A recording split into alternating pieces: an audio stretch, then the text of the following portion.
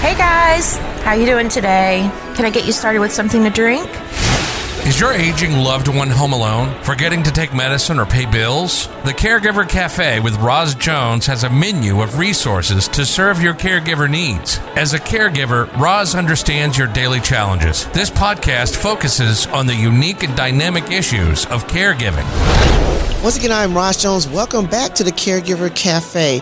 We are in part 2 with Dr. Herbert, my favorite chaplain in the whole United States of these Americas, and I just knocked the mic over. Technical difficulty, sorry, darling, but it will go on. And he is going to continue our part 2 series in Caregivers and Faith Crisis Moments. Where's God in all of this? And we're going to talk about 3 questions today. We love God, why God, and who goes to, I forgot the third question, Herbert. Who's going to help me, God? Who's going to help me, God? Yes. Who's going to help me, God? Okay. So we're getting ready to address those 3 questions. So Herbert, go ahead and reintroduce yourself again in case they came in on part 2 and didn't get part 1. Well, I just want to express greetings and salutations to those that are listening to the Caregiver Cafe with Dr. Roz. I'm honored to be here with the Chief Mother Evangelist Apostolic Caregiver on this side of Jordan. The SOS. I got an SOS coming out here. Okay.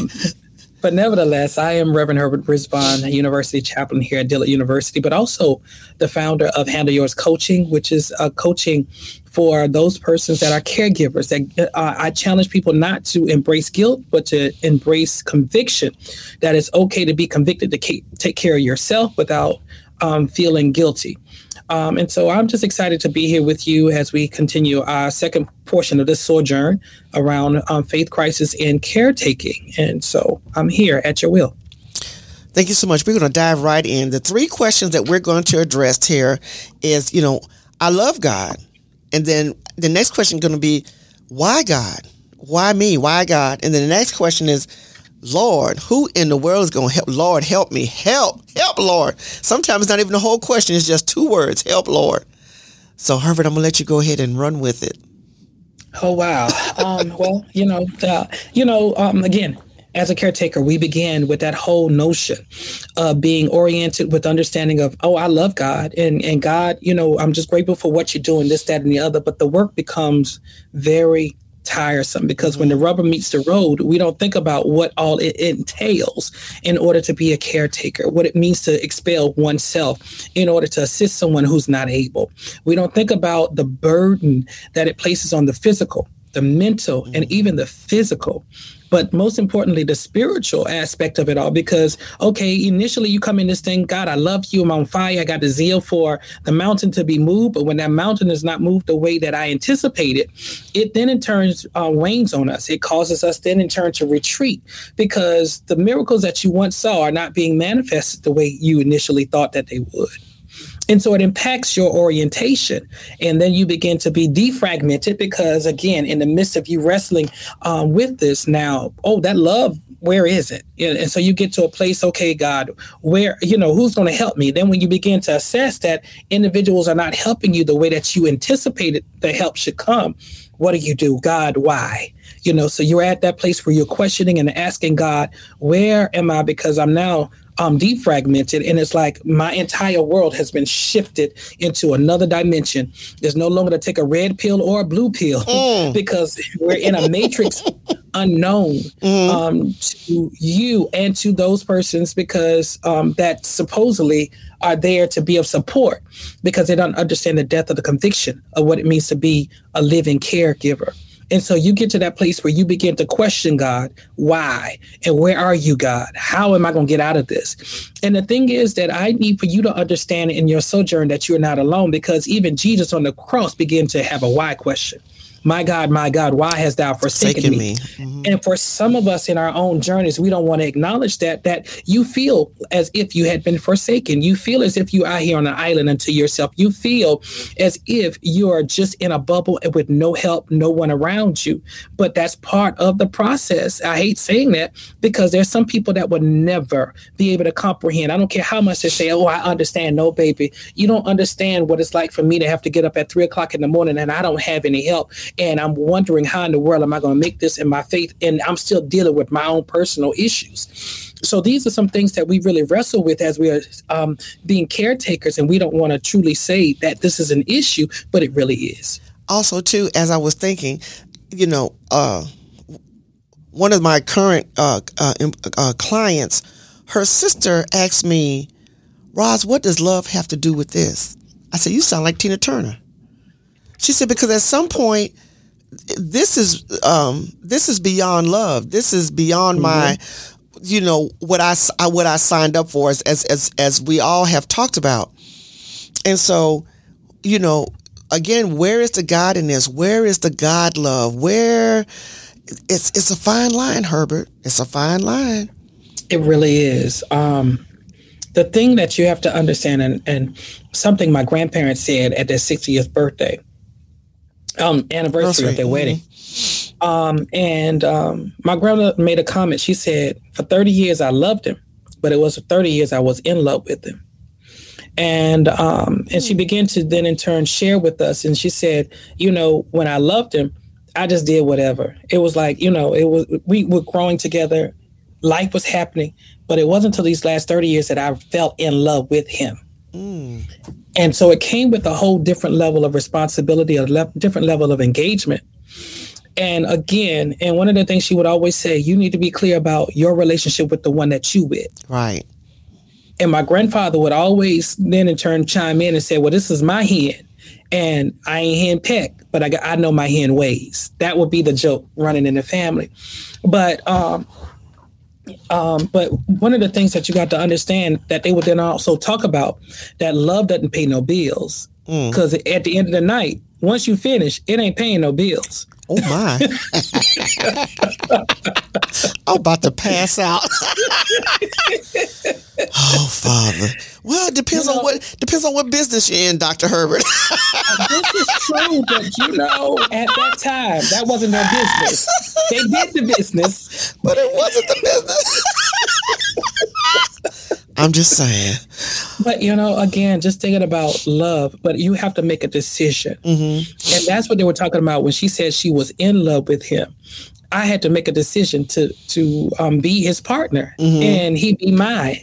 And so you have to make a decision when it comes back to love. And again, to what degree are you in love and willing to be committed to that love? And that love means, and one of the things that they always say, love hard, because there are some decisions that you have to make that will require hard love. And be clear about what that means for your relationship with the one that you're with. Because they would always stop us when we say we want a relationship like y'all. No, you don't. You don't know the cost behind our relationship.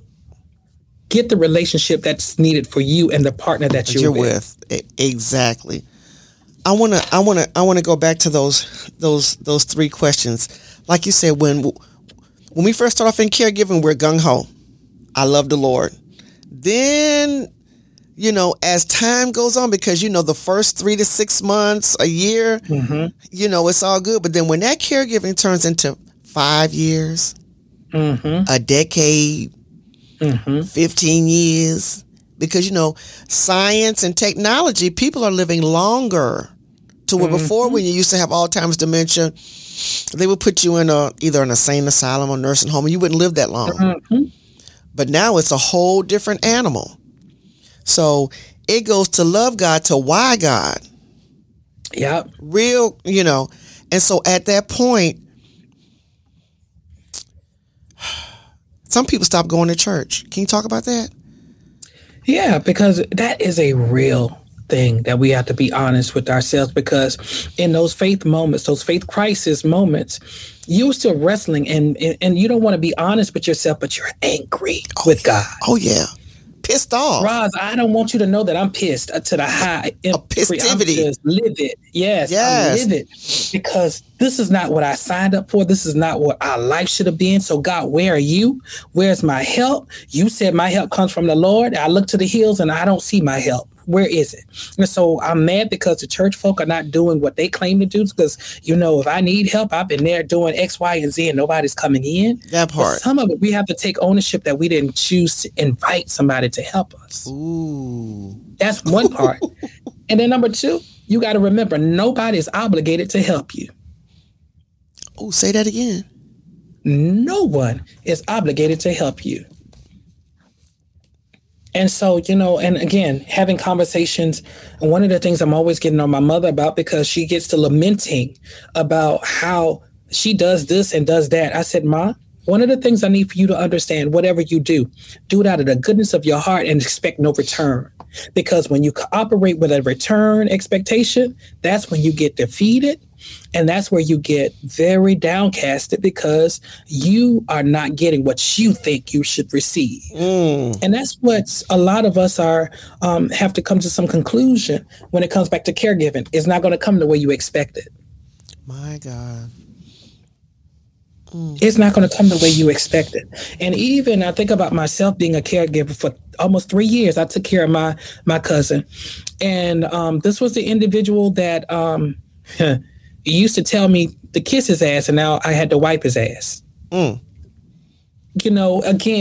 but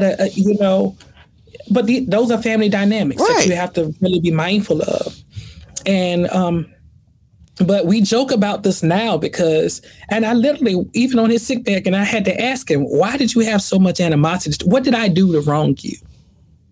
And these are things that you have to be at a place where you can then in turn engage. And we sit and we laugh now, because the running joke is how you used to tell me to kiss your ass. Now you got me taking a picture of your ass, because he had bed sores and things of this nature that we had to make sure we monitor.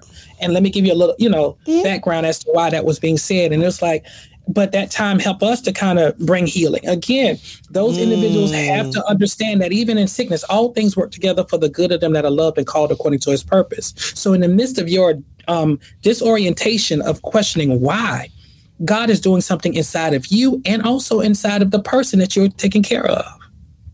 Wow. So there's transformations on both sides. It is. Be it good, bad, or indifferent. There is transformation. I want people to understand that a lot of times, even though we're serving in the church, and I love the Lord, and he heard my cry, and he pitied, and everything else, it doesn't mean that the people from the church are going to help you. Listen to what Herbert says.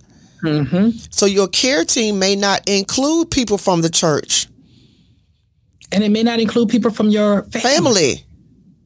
Your immediate bloodline. And God will send help. When I talked about God, where's your help?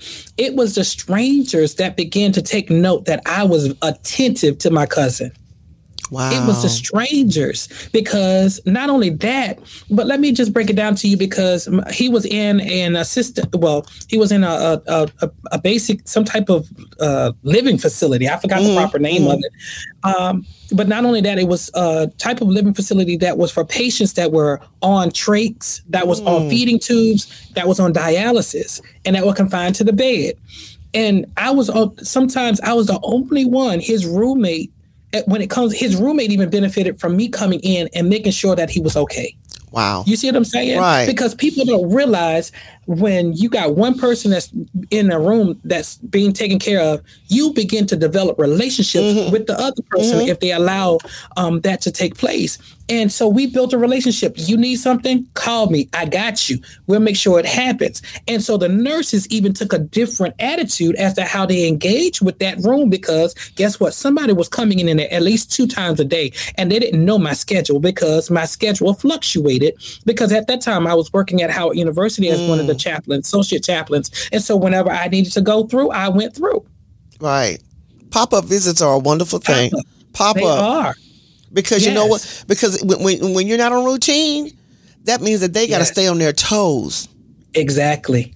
They got to stay on their toes. And I tell people all the time, just because somebody's in the nursing home doesn't mean that your caregiving stops. Your duties increase. Responsibilities and duties increase because they are in a facility. Yeah. And and you are doing double vigilance. You know what I'm saying? And so when it comes back to that whole piece around you wrestling with God, remember I said you're angry, you're mad, because your entire world has now been turned upside down. But what we don't talk about, that it's okay for you to be angry. It's okay for you to be mad, because the Bible says be angry but sin not. The question is, had I sinned in the midst of working with my cousin, would I have received the rewards later? You see what I'm saying? So I had to be mindful. Now, don't get me wrong. I got weary and frustrated. There was sometimes where I had to say, I can't do it today. Auntie, I'll get there when I get there. And I had to be honest with myself because, again, your humanness is real. And I had to come to that realization. I had to let them know. Mm-hmm. I want people to understand you can have a title of a bishop, pastor, whatever. We're talking about a faith walk. We talked about earlier just caregivers, but now I want to put just the church in there real quick before we end. You could have the title of apostle, bishop, overseer, elder, prophet, prophetess, minister, deacon, deaconess. I'm trying to cover all the title, all the churches and all the reformations or whatever. But at the end of the day, that title don't mean blip. It doesn't. When it comes to caregiving, it don't mean a doggone thing. And just because they have that title don't mean that they got to serve. I'm just putting it out there, Herbert. I'm just saying. No, that's real. That's real. So you got this title, but you still can't serve. You can't come out and help me. It doesn't work like that. I see it all the times where churches forget about the elderly, and it's sad. It's sad. It's sad. Did you want to address that? Go ahead.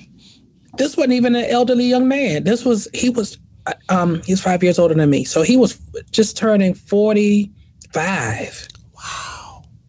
And I took care of him for 3 years. 45. That's relatively young. It is. And even as a pastor and watching a lot of my seniors or those persons that are part of the sick and shut in, and being one that is a caretaker, you come with a level of sensitivity that you're aware when someone is really being taken care of. You can tell when you walk into the environment that somebody that loves them is really at their beck and call. There's a different aura, number one. There's a different sparkle in their eye, number two. There's a different level of engagement, number three. And when we talk about even for, it doesn't matter your title, it doesn't matter your position, it doesn't matter who you are. Death doesn't discriminate, just like caretaking doesn't discriminate. It's just about being a servant. And what does that mean?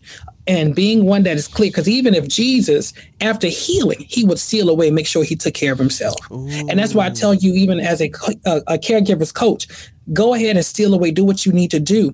And there will be persons in place, there are systems in place that can provide respite for you and for the individual, if nothing but for 2 or 3 hours. And again, it's about creating those systems that can be of support to you and not of harm. And we have to be open to receive it. And it's interesting because my home church here in New Orleans, and I preached there one Sunday morning, and Don't Waste Your Pain was the title of the sermon. And I talked about how being a caregiver, and I didn't realize how going through that storm really helped me to get to a place where I found my voice in a whole new way. But again, you have to lower your pride to say that you need some help. Because again, I was on the verge about to lose my place where I lived. I lost my car. I didn't have the finances or none of that, but yet I'm busy trying to help everybody else. But I allowed my pride to get in the way where I could have had help. Wow. And on that, we're going to close the show. I'm going to let Dr. Herbert once again tell you where he's from, tell you about his business, because y'all need him, honey. Go ahead. Apostle, Dr. Bishop, Overseer. Bless you, Dr. Roz. I am Reverend Herbert Brisbane, University Chaplain here at Dillard University, but also the founder of Handle Yours Coaching. And I can be found on all social outlets, on Instagram at HAB3_Brisbane, at Lawless Chaplain on Twitter. But also HAB3.life is my webpage, and you can then in turn reach out to me there. And just if you need some help, I'm here. And whatever social outlet, just go ahead and just shoot me a line. And Handle Yours Coaching 22 at gmail.com, and we will be accessible. So I'm your Handle Yours coach. And I yield to Dr. Roz. Thank you so much, Dr. Herbert. Once again, we want to thank you so much for coming to the Caregiver Cafe. As I always say, I hope that you have dined sufficiently on this information. I hope that you take it home. If there's any leftovers, please share this out to someone so that they can get it. We want to thank you again for listening to the Caregiver Cafe, and we look forward to you coming back and listening. And don't forget to download and share this information with someone. I'm Roz Jones. We'll see you next time at the Caregiver Cafe. Until your next visit to the Caregiver Cafe, connect with Roz on YouTube, LinkedIn, and her blog at thecaregivercafe.net. Caregiver Cafe podcast specializes in serving those who provide care and support to a sick or aging loved one. I'm the voice guy, but I'm one of you. So when Roz has on experts or frontline workers, I'm listening. We hope you've enjoyed the show. In the meantime, don't forget to connect with Roz on YouTube, LinkedIn, or at the blog at thecaregivercafe.net.